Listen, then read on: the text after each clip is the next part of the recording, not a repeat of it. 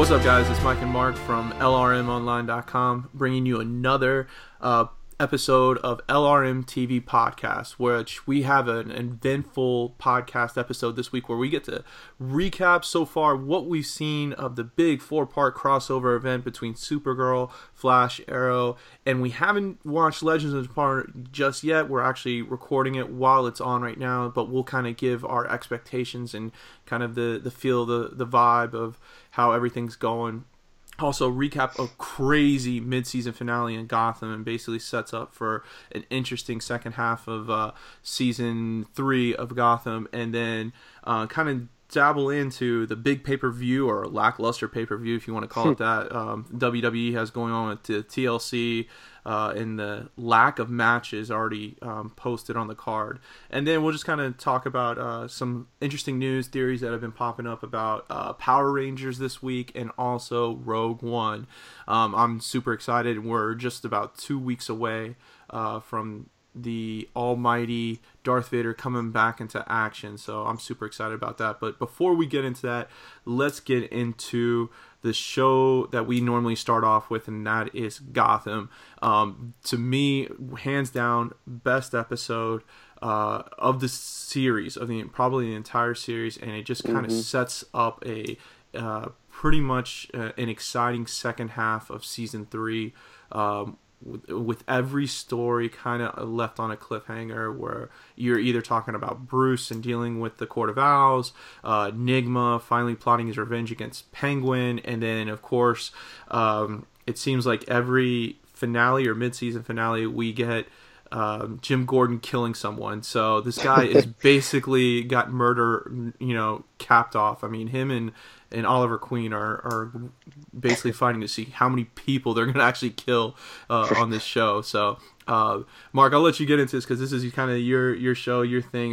What do you think about this latest episode, mid-season finale?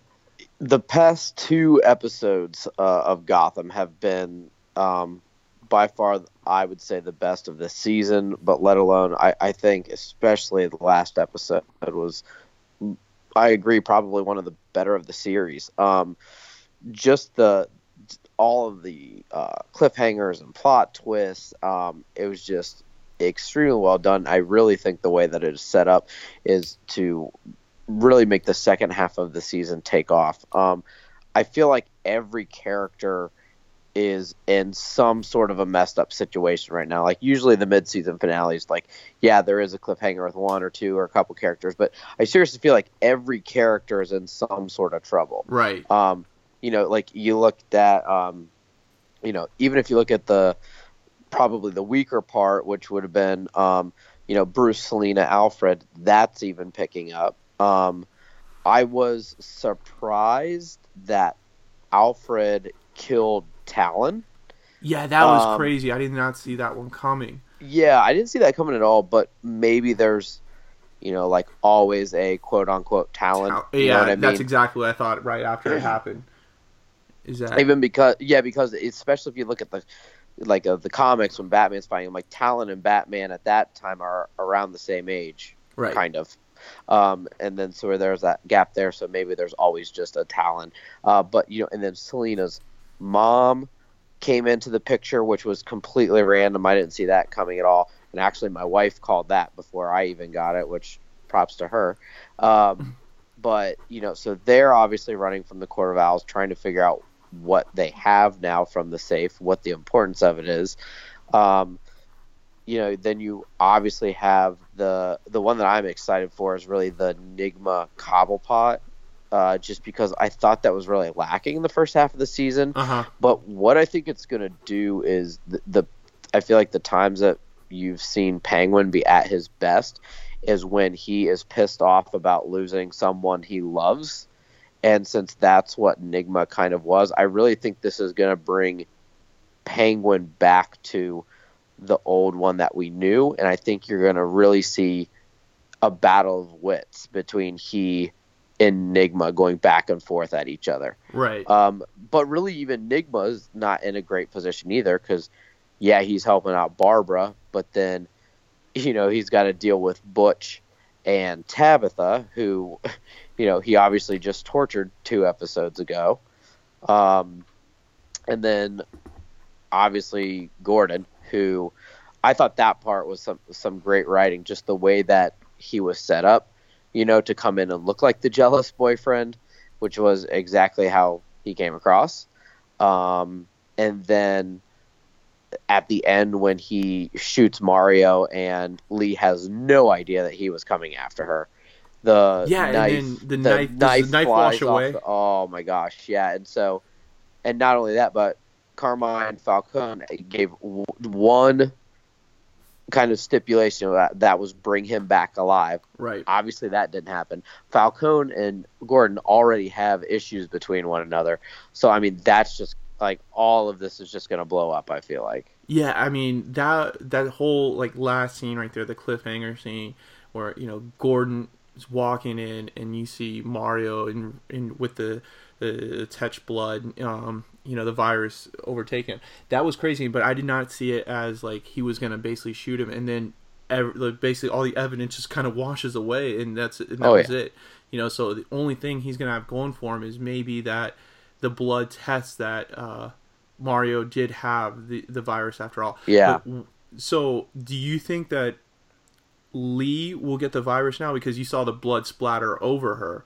Yeah. And so could that possibly be that she gets the touch virus, and then that kind of leads into the second half of the season of him trying to save Lee, and then she becomes enraged and starts going after him. Another psycho ex-girlfriend trying to kill Jim Gordon, I think what I would like to see is maybe not that happen, because I like they did it with Barnes, they've done it with Mario. I don't want them to like continually overdo it, I guess. Right. What I think would almost be more interesting is if like Lee, I feel like she's going to be in a state where she just kind of leaves or doesn't even want to know the results of the blood or something along those lines. Yeah. Doesn't believe it. I think that's probably a better route for her to take. And really, I don't think Falcone's gonna care one way or the other. Like, he's just gonna be pissed. Yeah, at I think Gordon. we're getting the old Carmine Falcone back. Yeah, I think this is him coming out of retirement, and I really feel like somehow all of these plot lines are all going to come together near the end of this season, because if you think about it, like, we obviously know how the Court of Owls are connected to Bruce. We're seeing that pretty straightforward. We know that they're connected to Falcone, right? Because she even said, your son is safe, at least from us. Right. Which was true, like she knew something. But then also, if you remember a couple episodes back, she was speaking to Cobblepot as well. Remember when she had said, like, we've had our eye on you? So I feel like closer to the end and with Gordon, one of his family members is involved, whether it's his dad or someone. So I feel like we've kind of had like three separate storylines going along, and I really feel like near the end here, they're all going to come together. Yeah, I mean, definitely.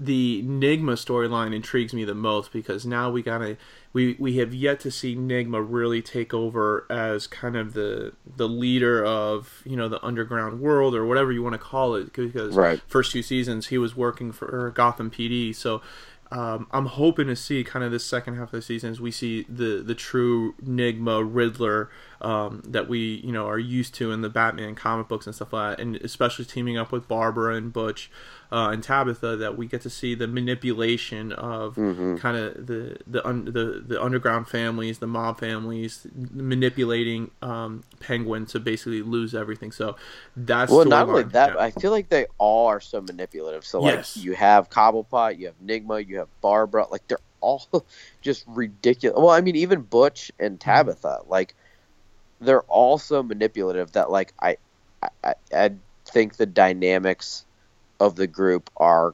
constantly going to be tested, and we as the viewers aren't going, because of the way that they carry themselves, like aren't really going to know what direction they're going. Yeah. So what character are you hoping to see that maybe we've already seen, or in this show, or haven't seen yet in the second half of the season? I really want to I think see more of the Court of Owls. Like, we know they're there, we've seen, but like I really want that to be more of the kind of main plot that that we start to see more. I'm actually really excited to see Falcone back in it, because Right. one Yes. of my favorite things, even from the Jeff Loeb and Tim Sale Long Halloween graphic novel, was always the like the mob versus the freaks sort of Mm-hmm. thing. You know how it was like Joker and all the others were like just kind of coming up, and you still had like Maroni and the Falcones and those like fighting for territory. I don't that always intrigued me, so I would really kind of like to maybe see that come up. Maybe even if it's you have like the Court of Owls and the mob and the like quote unquote freaks who would be more of like the Cobblepot and Enigma and them, and see this huge like struggle for power in Gotham. Right. Yeah. I'm kind of looking at it as this would be a great opportunity to bring back Harvey Dent, because we're probably going to see Jim Yeah. Gordon on trial for the death of Mario Falcone. Mm-hmm. So it would be interesting to see, as district attorney, Harvey come back in and make a play, because it kind of that's the one guy I think is missing from the piece, is that we've gotten a lot of depth and a lot of growth from Penguin, Riddler. It looks like we're gonna see the reincarnation of Joker already, because from the preview Oh clips yeah, that's we're going getting on. that back. The fan theory of Barbara being an early version of Harley Quinn or something like that. We see like the Carmine Falcone growing to the mob boss that he'll be when Bruce becomes older and stuff. So the one person that is like to me is missing, that is key to the Rogues Gallery, is Two-Face, and and Yep. getting really that Harvey Dent kind of persona out there, and maybe plant the seeds of that transition to becoming Two-Face. So I hope somehow, some way it works itself out. If not, it's not a big ordeal. Like, I don't think it's gonna be a big killer to it, but I think it's a good Sure. opportunity to introduce Harvey back into the show, because we haven't seen him since what, season 1, or was he in the beginning part of season 2? Yeah, he might have been. I honestly can't remember. He might have been in a little bit of season 2, but not He was in the not a second large part at half all. when they went into that like Millens, Right. takeover and stuff. So, but yeah, so it would be. I think that would be cool. I'm definitely like that episode really got me back into, or not back into it, but excited for the second half of this No, season. yeah, it really did. I think the major, like, I liked the Jervis Tetch part. The downfall for me, honestly, was the Barnes kind of Yeah, a that storyline. episode. Yeah, I felt like not only that, but there were like 3 episodes or so for it, and all of the storylines just weren't very interesting during that time, yeah, because it was mainly the Barnes storyline and Bruce and Selena's like their, I love don't know, story. love story, which I know it's been a good nod to the comics, but still it was just kind of like, okay. And then the Cobblepot Enigma love story, it just seemed to kind of be a little bland. So Yeah. the last 2 really picked up, and it has made me really excited for the second half of the season. Yeah. All right, moving on into 3 out of the 4 of the big 4-part crossover event. The first time in TV history that 4 separate shows continue a storyline over 4 nights. It's happened before, but with the same show having either the 4 nights in a row, or like a Monday Tuesday. Like I've seen a couple different articles on it, but this was the first time in TV history we had 4 separate shows carry over the story. Now the big complaint is that technically, after watching Supergirl, that really wasn't a part of the Yeah. crossover story. And after reading a couple interviews from Greg Berlanti and some of the other producers of Supergirl, you kind of understand why Mhm. it didn't happen that way. But this was kind of the first episode you saw full on Mhm. all the way through and stuff like that, and so you were entertained by it just being a Supergirl episode. I was, and I didn't really even feel like I, I was, I could follow along for what in general with some of the characters were, like the obviously like the Luthor family. Like, I didn't know specific people, but I could kind of pick up on it. So Right. even though I jumped in, it wasn't like I was completely lost. When it was Martian Manhunter and had was taken over by the White Martian. Like, I Mhm. understood all of that, and it made sense. Did you The pick up the individuals, cyborg Superman though?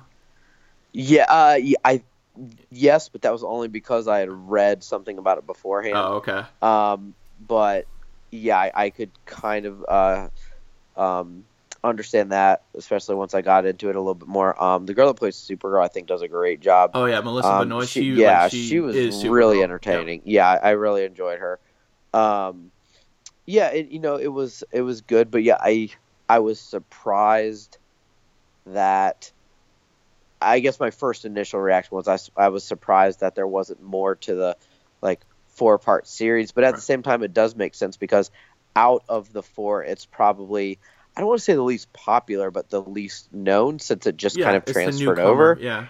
Yeah, yeah. So I think they handled that well. That kind of, they had the wormhole the one time, and then there at the end when they came in, I think that made sense rather than to, I think it did a couple things. I think it probably got some people to watch it and give it more exposure, Right. but didn't make it necessarily detrimental to the entire 4-part series that you had to watch that one, if that makes sense. Right, and I think when we go into like Flash and Arrow, that each, even though it's a four part crossover event, really each show is its own entity and doesn't rely on the other ones. That you can Mm-hmm. almost do it with, like, you didn't even have to call it a crossover event. You just kind of, hey, some of the guys are going to show up here and there. But yeah, with Supergirl, I at first was kind of disappointed, but then watching it, I watched it a second time over again. It was overall a good episode. Mm-hmm. You know, it's it tackles that issue, of the alien races coming in and invading, Earth.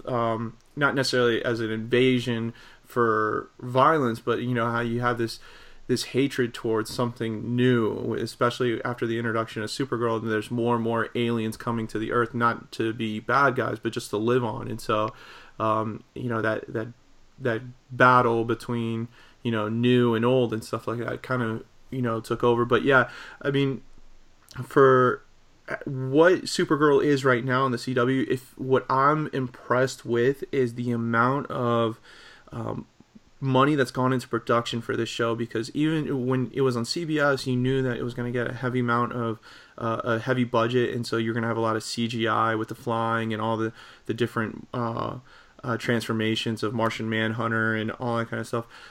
When it moved to the CW, when you watch Arrow and even Flash, they limit how much CGI is even in the show, and they keep it to basically a 5-minute scale. But for this episode, they made sure that even though it didn't have a lot of depth in the crossover, that you were thoroughly entertained. And so whether it was the flying, the battles that are taking place and stuff like that, it definitely entertained. And I thought, for the most part, anybody who came in new to this show, can at least hold that episode, holds up with the rest of the shows, and then it will definitely give it a shot in the future. So, the storyline of it, but then it was cool to see Cisco kind of pop in right there at the end and stuff, and Mm-hmm.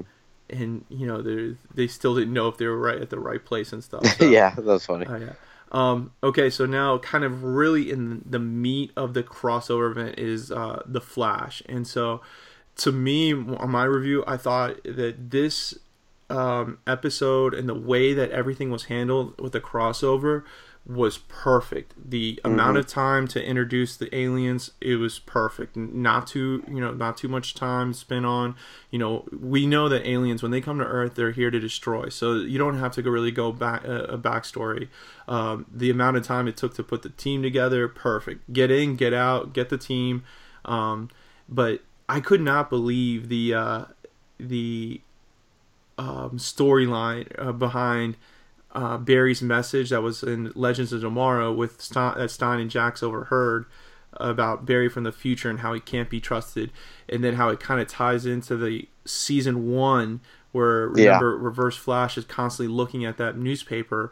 And I'm telling you, I think we're gonna get maybe not next year or something like that. But if this kind of 4 or maybe even 5 shows, who knows down the line, we could get a Crisis on Infinite Earth. Yep. storyline. Because if they keep coming back to that newspaper, you know eventually that there's got to be some way that they address it in the show. And that to me is what, like, that little Easter egg right there and how they keep coming back to it just keeps my hopes up that hopefully we get a Crisis on Infinite Earth style of a crossover event, which would be amazing. So, like, what was your favorite part of the episode? The favorite part of the episode was probably that they didn't run after a random metahuman. Honestly, Oh, I know that was amazing, I, right? Yeah. I think that's honestly why. I mean, aside from many other things, but I think that's one of the reasons why it was so good is because the plot was focused on kind of a main area, and with that, I first of all I loved the Star Labs like hangar or whatever you Oh want to call yeah. it, which it looks exactly like the Hall of Justice, Right. Yes. Yes. When you which I texted me thought was that, I was so like, you cool. were right on that. It looks exact because I mean I always had the toy of it growing up. I remember, but it looks exactly like it, which I thought was really cool. Yeah, the balance between characters was so well done, and something, and we'll get into it more with Arrow too. But I really think Barry and Oliver are really becoming foils of each other. They really Yes. balance each other out because Barry is obviously having a very, very hard time with everything. And, they find out and the people talk about it. And obviously there are a lot of people extremely disappointed in him. And Oliver's used to having people disappointed in him. You know what I mean? I mean, Oh yeah. realistically. And we'll talk about that more later. But then, you know, even though that happens, I think with Oliver talking to Barry, and saying like I would have done the same thing and really opening up to him, you know, really it was a great, I don't know, just a great way to bring these characters together who, they seem drastically different and they are, but if you think about it, of all the characters to really side with Barry during all this, and it's Oliver who is probably the other either most popular or whatever way you want to look at it, most kind of in that leadership role, and he's very, because of what Oliver's been through. It's like he can Right. empathize with Barry. He's like, oh, Cisco had even said, well, I want Oliver to be the leader, and Oliver's like, no, this is Barry. Barry's got this. Yep. And Yeah. just that voice of reason You almost. know what would have been awesome though? It would have been such like a shot at Marvel is to have Oliver say, "With great power comes great Oh, yeah. responsibility." Oh my god! Because that was like the perfect moment, It and that was, was like yeah. the talk that they were having and stuff and everything. So that was, yeah, no, I agree with you on that. Like I honestly think that this show has really grown in those two characters and how they really play off of each other. So like, and what I'm starting to realize too is that the reason why Oliver is so, the kind of the big brother figure to Barry is that this is kind of Barry's time on the island that Oliver went Oh, through. yeah. The first Yeah. 5 years of, growing and making those mistakes and everything and living with those mistakes Yep. that he held with him for so long. And now, Oliver's like, look, I've been in that situation before already. So even though that they're kind of both new at being the superhero, Oliver already has a leg up, and Barry's going through those same trials that Oliver's, went through on the island. And we're seeing that not through flashbacks, but just actually going through and being, who he is as the Flash. Well, and you're seeing those changes in Oliver too, to even open up to Barry. 'Cause Right. that's what Barry said when he explains about how his father killed himself and how Slade Wilson killed his mom in front of his sister. And Barry was like, I never knew any of that. And just the fact, because as we know, like Oliver's always played it close to the chest. And Right. and part of that is because when he has opened up, people have gotten hurt or died. But so he's, I don't know, his character is changing, and I think it's going to continue to change. I'll talk about Yeah. that more when we talk about Arrow. But yeah, I what I enjoy about this crossover event as well is that it's obviously entertaining. You have the like fantastical with the dominators, which is fine because Mm-hmm. of what it is. But then it's been really emotional. Right. Well, I mean, like the flashpoint effects. Like we finally got more out of that. Like you and I had talked how we were so disappointed in how Flashpoint kind of ended that Yeah, episode, but the lingering effects that continue to roll on and roll on. So we now know that Stein has a daughter, but was it yeah, because of Flashpoint or was it because of Stein interacting with his younger self in time? Now right. Diggle finally knows that he originally had a daughter and not a son, and that kind of threw him for a loop. It's almost like saying you had a kid and the kid was killed, and stuff. Right. Yeah. It, Yeah. it looked on his face. And Cisco, with last week's Oh, with his episode, brother. with his Right. brother, he just kind of dealt with that and gotten over it. And then, Caitlin as Killer Frost exposes that, even though no one really wanted to know what they were like pre-Flashpoint, it's starting to come out, and it's Yep. all the cracks that Barry was trying to hide is starting to be exposed. And so all the hurt that's going on is crazy, and it rolls over into Arrow. But what made the big distinction between Flash and Arrow this week was that Flash maintained its humor. Whether it Yes. was Mick refusing to call Supergirl and Called her call her skirt. skirt, That it was was so funny. Yeah. hilarious. You know, Harrison Wells is the new like HR, hit fly kid, type guy and stuff like that, and training, agreeing to train, Wally as Kid Flash and everything. But The only. I'm sorry. Go ahead. but like even some of the like jokes that came out of Oliver, this week and Oh stuff like yeah. that, Yeah. I thought like The, that's what made the show kind of different from Arrow. yeah. Absolutely. The only thing that was, like I said, this is completely minor. Uh-huh. But that I kind of thought that was, I don't know, just different is that, you know, so you have Barry around Mick, right? Right. And I mean, these are two individuals who are fairly, they're fairly. I mean, the Rogues Gallery, you know Uh-huh. what I mean? Like Flash's Rogue Gallery, like they're enemies, but this is kind of like, yeah, okay, hey, what's up, sort of a thing. But that's obviously, like I said, it's extremely minor, just Right. because, yeah, I mean, you can't spend the time on Well, that like sort of speaking thing. of minor, they even addressed, and I was like, completely forgot about it, but they addressed Leonard Snart. Like, Yeah, Barry was like, pulls Ray, where's Snart at? And I was like, oh, that's right, he didn't even know that Snart is dead and stuff like that. So right. that was something I was like, wow, way to remember and put that in. And then I still wonder though, because isn't Wentworth Miller still under contract? Yeah, but it's not a full. He's not on Is there it full kind of time. like the one that Barrowman's Katie now on. Cassidy yeah, and isn't Katie Cassidy have one of those too? I Katie thought. Cassidy as well. So like Barrowman Okay. went from a series regular to he's just going to be on certain episodes and stuff like. So now he can transfer from the Flash to Any of them, Legends and right? so. Okay. So like I think this year he's going to be mainly focused on Legends of Tomorrow because supposedly he will join up with Eobard Thawne and Damien Dark and so Yeah. to be the bad group and stuff. Right. And then. So yeah, it's Leonard is gonna be somehow, some way back on one of the shows. They just don't. Gotcha. So he has that contract, but he's full on filming Prison Break. Right. now. But yeah, that show ultimately, like, I got teary eyed from it because it was when that scene where they got the entire team together and Supergirl flies in and stuff. I was like, how That was long really cool, yeah. has I waited to see something like this? We got the Avengers and I was super excited about it. Star Wars is starting to make it, is coming back now in full scale and Right. stuff.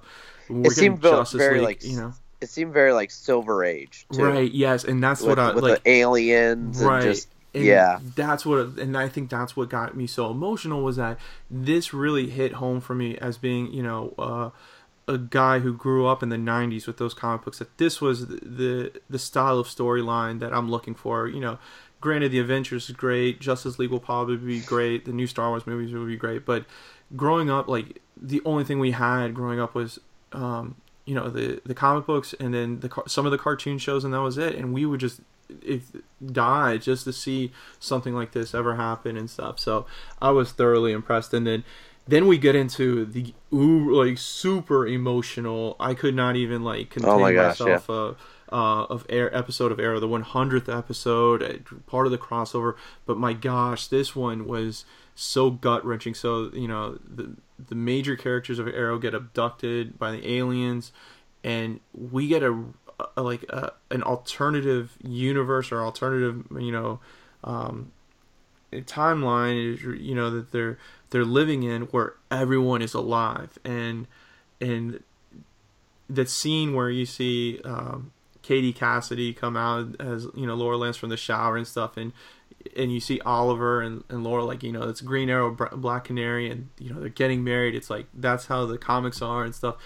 But as this episode progressed, it went from, wow, this is a happy ending story, to like, oh my gosh, this is gonna end in complete utter disappointment and emotional, having to walk away from everything. And the scene with Oliver and Thea, Oh yeah. how Thea could not walk away. That was just I tell gut-wrenching. you, and I agree. I thought the whole thing was emotional. I'm very, like I said, nostalgic, and I also like when like all the enemies are guy. I thought all Right. that was great. Having Deathstroke, Damien Dark, and Dark Archer, like that was really cool. And just his parents and just the conversations that I had. The thing that really got me was right before he walked into the portal, though. Right. And there was everyone there who honestly he felt that he had disappointed in some way, shape, or form. And they all had something positive to say to them, which is why I think his character might start to get a little bit closer to like the actual Green Arrow that we know from the comics, and not really as much as the brooding part, because I with this like dream or whatever you want to call it, there was a lot of realization for Oliver, Right. because he had just told Barry, I would definitely do the same thing to have my family back. Exactly. And he had that opportunity, but he realized that it wasn't real, which is another way that it shows he is more kind of mature in his, I don't know, superhero nature, if you want to call it that, Yep. than Barry, which makes sense. But just as that mentor role, but because he just said that and then he lived it, and he's like, well, this isn't what it is, though, as nice as it is. Right. To walk away from that was maybe, crazy. right? And maybe he learned something from Barry in that aspect too, because Barry even said that how great it was, but then he realized that it wasn't right, and also he has that talk with Thea, because Thea says, maybe this is your reward for all the good you've done. He's like, I don't do it for reward, I do it because it's right. And then also at the end, like, I feel like he felt like he had to do it in seasons like 1 and 2, like he was doing it for his dad, you know? Yep. And then that started to change.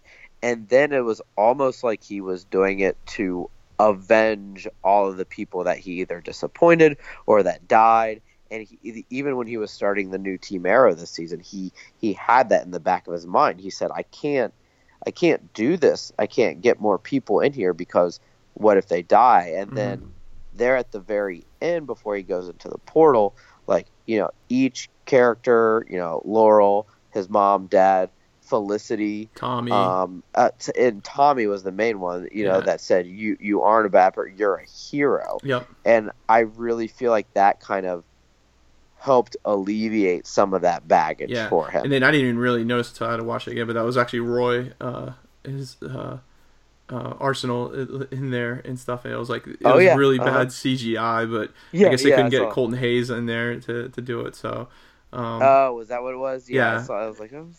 It was really bad CGI. I was like, who is that? And then I was like, oh, it's supposed to be Colton Hayes. It's supposed to be Arsenal, but what I was wondering too, because with the other ones, like their lips were actually moving, and I felt like for his it wasn't, or something. No, it wasn't, which was weird. I don't, I guess scheduling or whatever, they couldn't. So, but there were 3 characters that were not in this episode as the 100th episode that I think purposefully were left off, and I think it's because of your theory of who Prometheus is. So you've had a theory that Prometheus was either Malfay or Slade, and those 2 were missing. Even though you had Uh-huh. Deathstroke, the You mask never never came saw him. off. You Yeah. never saw it was actually Slade. But then also the Shadow wasn't in there. And I think Yep. for as important Shadow was for Oliver becoming Green Arrow, like to not incorporate her. So Well, could you it want to talk? be that Yeah. Prometheus is Shadow? Yeah, and that's something I've heard fan theories, and yeah, that could definitely be it. Because here's the thing: is with my original theory was the Tommy Merlin thing, and the more the season goes on, the more I doubt that's going to happen. I Right. mean, it's a possibility that it could. I still think it would be cool, but I mean, there are other way. I feel like, especially after seeing that, like, I don't know, dream of him saying like "you're a hero," makes me think that that probably won't happen. Right. I don't think so either. I But think putting him in in the there right at the same, end. yeah, and I think that in the same token, though, what you said is that, I mean, one of his biggest disappointments and letdowns would have been the death of Shadow. Right. And So by not I, putting her in this yep, episode, I'm wondering, is this was that for a reason? Was that a main purpose of it? Of because I know it was mainly Oliver's family, but the death of Shadow was just as important, oh my gosh, yeah. to Oliver's storyline as his father's death, and everyone else. So to So not I think, yeah, I think at this point it could either be Malfoy because he is trying to avenge Shadow's get death. avenge Shadow's death, or it is Shadow, whether it's Flashpoint or who knows, but it is Shadow because you know obviously she would have known everything from the island as well, um, and I really kind of feel like, I think you and I talked about this, that if Prometheus isn't Slade, I feel like Slade's behind it, Right. and there's a good chance that Artemis could be Rose Wilson, Right. who Rose Wilson was Slade's daughter, right? Mm-hmm. Isn't that right? Yep. Yeah. So I feel like somehow, yeah, there's some combination of that in there because it's going to have to be someone who was on the island, because especially with the incorporation of his father's book, I feel like the only people that knew that were the few people that he ran into on the island, right? Right. Yeah, I mean unless we get a new like storyline in the flashbacks and something pops Yeah, up that's with true. that, That's true. that they haven't discussed yet. But yeah, that's like the book is only known by the core group of people that was in the Malcolm Merlin group, and Right. then Oliver and Slade and Shadow, and that was it. And really, it was Shadow that he told the book about and stuff and everything. Right. Sure. So yeah, I mean Yeah. that like I was like kind of doing a check off list with that episode. They said that everybody was coming back and everything, and I'm like, okay, this person's back, this person's back. You get Deathstroke, but you didn't see Slade, so I was like, wait, well, maybe are they saving it? There hasn't been an Right. announcement that Manu Bennett will be back as Slade, but this is such a fan favorite. But in everything keeps telling, like they keep telling us, is that it's coming full circle. Everything's coming full circle. Well, the three people that started this show that weren't in the episode were Mal, Shadow, and Slade. So, Mm-hmm. if they did it as Slade, it would be great. It would be awesome. But I think it would be, if either Mal or Shadow would be something that would kind of I be mean, like, okay, yes, this is even if, I mean, you think about it, maybe Slade isn't behind it, right? And right. Slade is still gone or whatever he is. He's still locked up in that island. Yeah, right. And technically, it could still even be like Shadow, and it still could be Artemis may still be Rose Wilson, his daughter, and Right, his daughter is pissed off. Like Mhm. it could be any of that. Yeah, Because whoa, I just thought, man, I don't know. Sorry, this just came to mind. Okay, so never mind. I don't think it was Slade. Do you remember when Oliver was on the island? This is back in season 1, and someone gave him a picture of their daughter. Was it like the pilot or something? Yeah, it was. There was a pilot that crashed, and they got remember the parachute. It was Sarah Oh, okay. who Never ended up mind. keeping That's right. the picture because it was That's right. he had a daughter and stuff like that, and she ends up Yeah. seeing the daughter, but doesn't. Okay. It's the Yeah. chick that remember when Sarah comes back as Black Canary in the beginning, and she has the chick that's with her hanging out. That's That right. was the She's up daughter. in the Yeah, tower. Okay, yeah. never mind then. Yeah, So that's not the connection I was going for. But right. okay, yeah, you're right. Yeah, so I think we're in for a hell of a second part of. We got one more episode before the Oh, it's mid-season gonna be, finale yeah, it and looks stuff, and good I too. think it's going back. I mean, it's like you and I both agree that this show is back to where it was season Hmm. 1 and season 2. That you can't miss an episode of it, or if you miss an episode, you're basically out. Yeah, the consistency of Arrow this year has been just outstanding. I feel like at least they went back with what works. And yeah, next episode is supposed to be the focus on Prometheus and Artemis, and he's going Prometheus is going straight for him now. Yeah. So Uh-huh. I'm really excited to see what that looks like and what sort of cliffhanger we're going to be left with. Yeah. So the fourth part, Legends of Tomorrow, we're actually recording this while the show's going on right now, so we haven't really seen it yet. Mark's actually watching it while we're recording, but volume's kind of off right now, so we'll kind of save our recap of that for next week and give our full once again full recap of how the crossover event went and stuff. But just kind of recapping really quick from last week's episode, it looks like somehow, some way, I'm telling you that the Gideon in the Flash from season 1, and somehow in Legends of Tomorrow, the computer for the time, the time ship and stuff like that. I think that's the ultimate play, is that Eobard Thawne needs Gideon to really see the future and stuff like that, and I think he's just basically sending the team on a major goose Mm-hmm. goose hunt to get that computer, because how else would you get Gideon, because that's advanced technology and everything like that. So I think the play in the second half of this season, because it's like, to me, I'm trying to figure out what Eobard is really after, because if it's not going after Barry, there's got to be something bigger at play here. Yeah. And I keep on thinking, oh my god, Crisis on Infinite Earth, but no, the show, it's straight up, like I told you, I texted you the other night, it's a parody of itself. It's like, it makes fun of itself and everything. Yeah, and I'm glad it's gone that way. I was kind of a little disappointed, after the first episode they got rid of Rip Hunter and stuff. I'm like, what the hell, you got rid of the main character, but it works now. The flow of the team works a lot better, because I now like Vixen, I like Citizen Steel. Yeah. Citizen Steel steals, he steals the show. Sometimes. Yeah, I like him. Nate Hayward.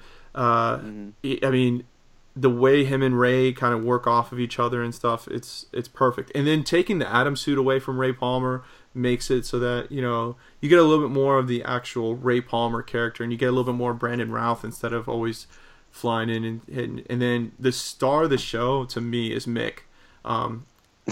He's been fine this season. Oh my gosh, like the one-liners he comes out with, and just kind of his attitude. Ever since he kind of got away from that, they got his character away from snart and stuff, but from that hard ass and always looking for the big steal and stuff like that, the big score.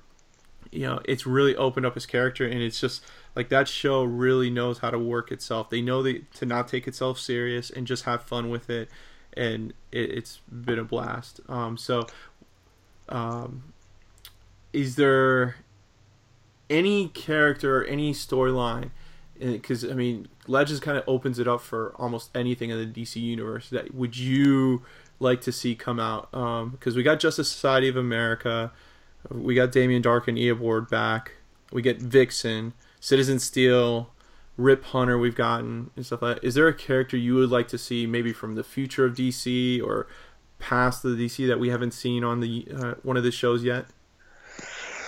Who were they?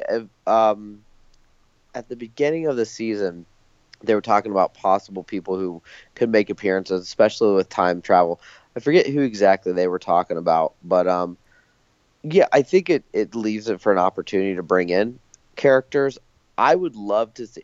I would love to see a nod, not necessarily the actual character, But I would love to see a nod, especially now that they're dealing with space and aliens and whatnot, to the Green Lantern Corps. Like, Yes, that I would don't think be it needs to be, kind of like I like said, how I the don't, Flash did the Easter eggs with it. yes, like I said, I don't think it needs to be like, you don't need to have Green Lantern there or something like that, but some sort of subtle nod to it, or even if it's maybe an appearance from another member of Green Lantern Corps. You know what I mean? Yep. Something along those lines, I think would be Yeah. pretty cool. Just to once again, I'm kind of similar with you. Is that like I would like to see maybe not Green Lantern but Shazam, oh and yeah, that'd be cool. kind of a nod to that because that movie is kind of is in production. You have The Rock is casted in there as Black Adam and stuff, but there's not really a popularity of Shazam, and I think that would be a good way to get some of these newer fans of the show into that, and so that would kind They of be need to, yeah, I agree with that. I think they need to, whether it's Shazam or whether it's gaining credibility for Green Lantern again, right. is they need to use it in a promotional way, like like, hey, you don't know, because I mean, Legend, it's obviously popular. I mean, it's not like the most popular out of the group, but still, though, it has a following. So you give Green Lantern Corps or Shazam or some character like that a little exposure, Yep. and it causes some interest. It causes people to be like, okay, well, who is this? Let's look them up. I mean, that's what I'm sure people did with Citizen Steel. If they didn't know who he was, kind of like, okay, who is this? Let's look him up. You know what I mean? Right. So even kind of just little subtle parts. It doesn't have to be like a full-time character or even a reoccurring character. It can just be something fairly temporary.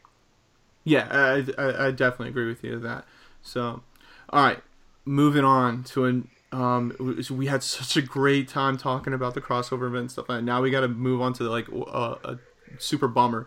So this week we have the WWE pay-per-view TLC, Tables, Ladders, and Chairs, one of the mainstays of the Attitude Era of the WWE that stuck around through all the years, and it's kept its own. This pay per view is stayed true to its course and always and feature some of the the nostalgia to it. But some of the great matches of all time have come out of the TLC matches. You just go on YouTube alone and type in TLC, and you'll get some of the most craziest wrestling matches from WWE history on there. What's shocking to me about this is that this is on being recorded on Thursday and the pay-per-view's on Sunday, there are only 6 matches on the card right now. This seems like it's a UFC pay-per-view where it's like, okay, we got 6 matches on the card, but if we need to go a little bit more, we'll put some of the undercards on and stuff. Right. But I just can't believe it. And like your main event is AJ Styles versus Dean Ambrose in a TLC match. I don't get it I just don't think that even the some of the cards aren't even that great No. for a pay-per-view. Right. I mean, so really quickly, it's like, for the SmackDown Tag Team Championship, you got Heath Slater and Rhino versus Bray Wyatt and Randy Orton, which that Bray Wyatt Randy Orton match, like tag team, is ridiculous to me. Then you have a it's so chairs weird. match. Yeah, it's so weird. Yeah. I don't know. Then you have a chairs match. I've never even heard of just a chairs match, but chairs match between Kalisto and Baron Corbin, which should be an undercard match. I mean, it shouldn't even be on television. Then you have the Intercontinental Champion Miz versus Dolph Ziggler with ladder match. The Intercontinental Championship, let's be real, like it's nowhere near what it used to be. Like, it doesn't really mean anything anymore. It doesn't. Like, I remember, I mean, there was a time when even, I think early 2000s when, remember when Undertaker and Triple H like formed a partnership almost? Yes. But like Undertaker had the title, and Triple H, who was still big then, it wasn't like when he was up and coming. Like, he was big. He had the title, had the Intercontinental title. Like, the Intercontinental title was like just as exciting as the main title. But the thing was, there were so many good wrestlers then. It was your up and comers that had the Intercontinental. It was that stepping stone. I almost feel like it even got to a point where like there were so many good wrestlers that like Hell, The Rock had it at one point, in his yeah, that it heyday. was almost like, well, here's the main title, and this is a person that could have the main title, but someone else has it right now, so let's give him the Intercontinental title. Right. You know what I mean? Yeah, I mean, it was originally like But started out as the up and comers making their way into the show that needed time to kind of grow and stuff like that. You gave them the Intercontinental so that they could develop their characters so that they could get into the main event matches and so forth. But now right now you have, I mean, the Miz and Dolph Ziggler, like been I feel around like forever. we've just seen this sort of thing over and over. It's the fifth time they've gone up against each other this year. So I mean, it's desperation mode. Yeah, I don't know. I don't see this being a big seller. No. And then you got Nikki Bella versus Carmella in a no DQ match, which is, I mean, nothing. It's okay, but yeah. Right. And then you have Becky Lynch versus Alexa Bliss for the SmackDown Women's Championship on a tables match. Now, this is what gets me, is that I understand that, the women's division has grown and stuff like that. But in the TLC world, if you guys, listeners ever remember, is that girls in the TLC matches really it doesn't work because they don't break through the tables as well. The we chair saw that smacking. Sasha Banks. Yes, Sasha, when she just doesn't weigh enough. Yeah, they don't bring enough force to do it. The ladders matches and stuff, just they can't carry the heavy ladders around with enough force to really swing them and stuff. So I think this is going to be a disaster. I'm all for the women's division and it's grown so well, but I think this is a bad idea putting the no DQ match it's smarter than just a tables match, because not saying that the women are weaker, but just the amount of force it takes. They're lighter. Yeah, they're lighter. Just lighter. Physics just show unless you manipulate the tables to break easier, then it's not going to work out. But then the main event is AJ Styles versus Dean Ambrose, which is the TLC match. It's only one TLC match for the World Championship, and I don't know. It's just, I mean, AJ Styles is flying acrobatic and stuff like that, so maybe. But those two, unless they really bring it, they're going to have to really carry the entire pay-per-view. I mean, you're going to have to see something off the charts. And so this pay-per-view, I mean, let's be honest, it's going to, unless something changes in the next 48 hours, it's going to suck. I really think what has hurt the WWE is the fact that there isn't really any competition for it. It's just no. I mean, no one's healthy. Yeah. Well, and I mean, just when WCW obviously, but even when TNA was really kind of going, that was good. But that's obviously hitting bankruptcy, and I mean, it's really the only major brand out there, so it's just kind of you're right, it can afford to be mediocre. Because think about it, like what brought in like the tables, ladders, and chairs into WWE? It was ECW with its hardcore matches. Yeah. What brought in D-Generation X and like some of the like different affiliations was the WCW when they did the NWO. So yeah, it was you're the right. competition Like the to one up each other. Yep. It was when they see something working on another program, they copy it, and that's what kept it. The writers and everything. And I understand they're going in a very family friendly type of mindset and stuff like that, but you still got to provide entertainment. And so the TLC, I think this will. If I was in charge of the WWE, I would just get rid of the TLC pay-per-view from here on out and just come up with something new. Because this is true unless something happens in the next 48 hours.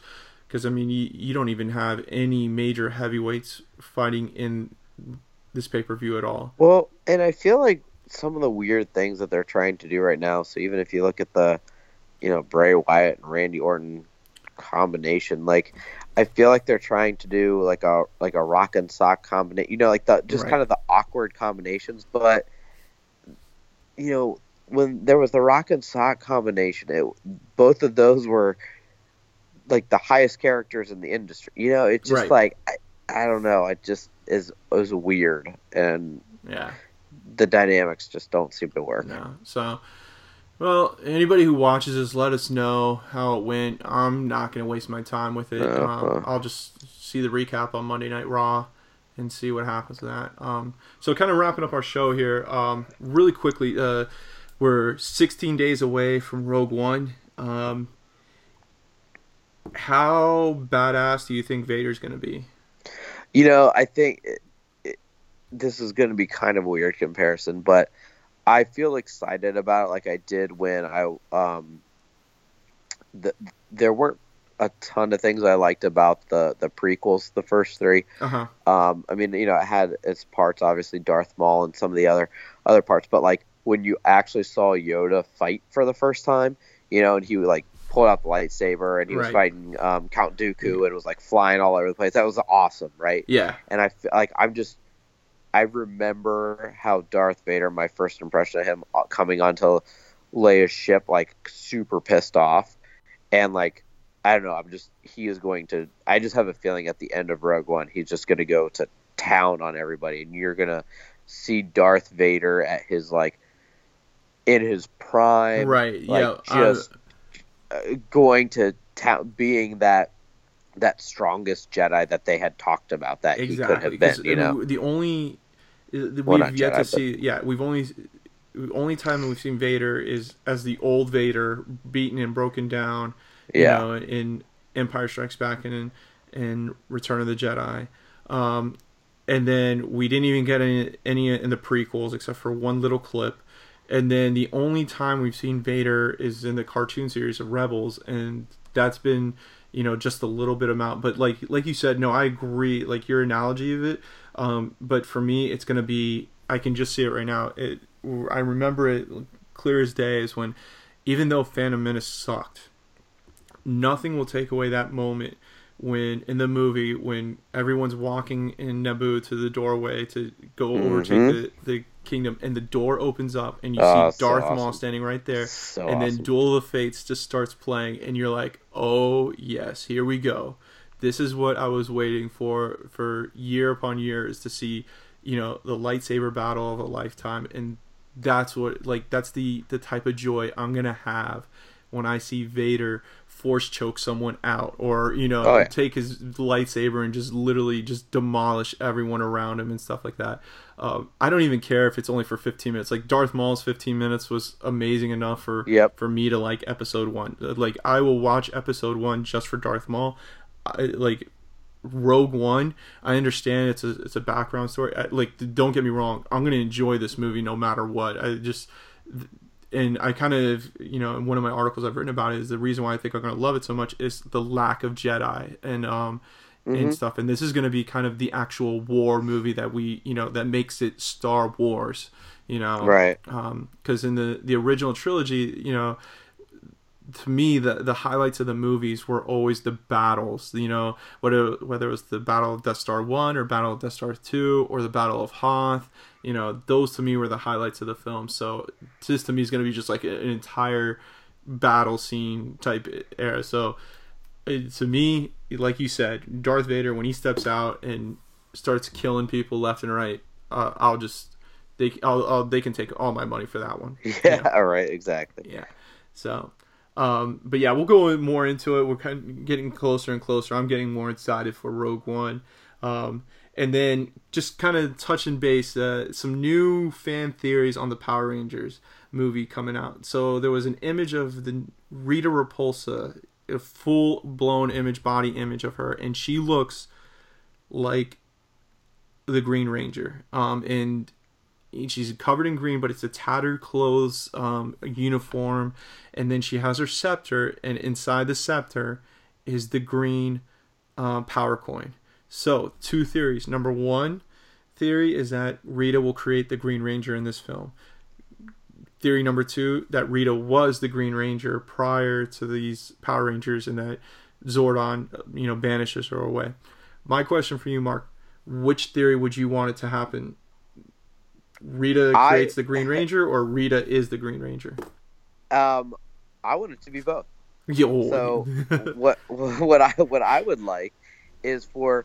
Yeah, I think that'd be a really cool part of the story, is if Rita was a former Green Ranger and Zordon banished her for whatever reason, and she tries to create another Green Ranger with her power, but yet that Green Ranger ends up very much kind of like we saw in the original series, joining the team. Right. I think that would be really cool as well. Like, she's trying to make another one of her, but it doesn't go as she wants. But then it still makes sense why there would be that the evil connection, kind of like there was in the original series as well. Because I think that what that does is it kind of puts its own little twist, but still pays homage to The original. the original. Right. Yeah, but it's kind of the best of both worlds. I think that would be really cool. Because, I mean, let's be honest, the best storyline in the Power Rangers series out of all Oh, 25 so great. years of it is the Green with Evil storyline, where Tommy becomes the Green Ranger and The stuff. 5-episode. Right. I remember Oh that? my It was gosh. a 5-episode. Oh, yeah, it was That awesome. was the entire summer. It just Oh, absorbed. so great. I mean, hell, if you're gonna go like that and say you want both, then I want both too. Then I want Rita. Yeah, to be there you go. I mean, yeah, I was just gonna go with one or the other and been happy with it. But yeah, if both. both, then yeah, definitely. But I think if you want to really sell this movie to the old crowd and also bring in a new crowd of Power Ranger fans in, you kind of have to do that. You have to bring in the Green Ranger, because for fans like you and me who grew up with the original series, that's what sold us, was the Green Ranger. Absolutely. It was before that. It was it was a good show. It was only 6 episodes before they introduced the Green Ranger storyline, but it was a good show. But when that happened and they brought Tommy in and everything, it was like, oh yeah, I can just watch this show for the rest of my life. And well, it was cool too, because I think anytime there's like a character, like the Power Rangers, then there's like another one that's randomly right. it's like a cool interaction, but then then that one joins them and this and that. It's just, I mean, I don't know, I was like, kind of when that sort of storyline kind of comes into play, and I don't know, it just always keeps me interested, so I want it to be both. And what I've loved about this so far is that the trailer and the images that have been released aren't really that revealing. There's a lot of speculation, but there's nothing that's out there that's like, okay, this is the storyline, this is what we're going with. So like, I love that. It's kind of old school trailer. You get your one movie poster and you've got to figure out the movie, like what's going to go on, but you really don't know anything until you actually see it. And I hope it stays that way, because just speculation alone is got my intrigue. And for a movie that I originally thought I wasn't going to go see, I was going to wait till it comes out on DVD, I'm like super excited about it now. Oh yeah, absolutely, me too. Yeah.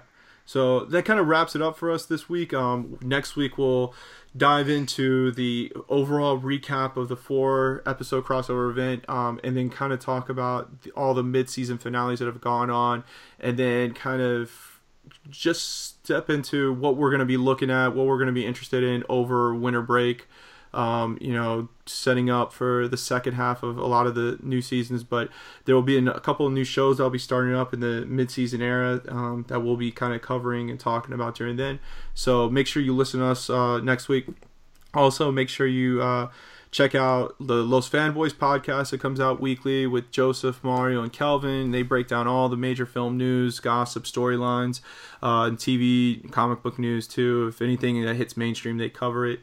Check out also Comic Uno's weekend or weekly roundup that she posts on Mondays on the website. She gives her breakdown of comic books and TV shows and films that you may not be watching or may not be aware of, but she gives her insight and kind of gives you a good detailed description of what you should really be watching that's out there you may not be aware of. Also check out Weekend Warrior with Edward Douglas. He's given all the great information, all the upcoming movies, independent and mainstream, that are coming out there. He's got some great interviews that he posts up. He's actually on forgot what locations he at right now, but he's getting a couple interviews that will be posted up probably in the next week or so. And then make sure you check out our newest podcast, the 9-Panel Grid, with Emmanuel and Jay. So they start breaking down comics on a weekly basis and diving into other, entertaining things that are entertaining them out on the West Coast. And shortly here, we should be getting a couple more podcasts and a couple more writers for the website. So, keep checking back. Check us out on Apple News. And look for all the great things we're giving away in this holiday season. So we'll probably get in touch with a couple people and see maybe we can get some promotional stuff on this show for our listeners out there. So check us out next week, okay?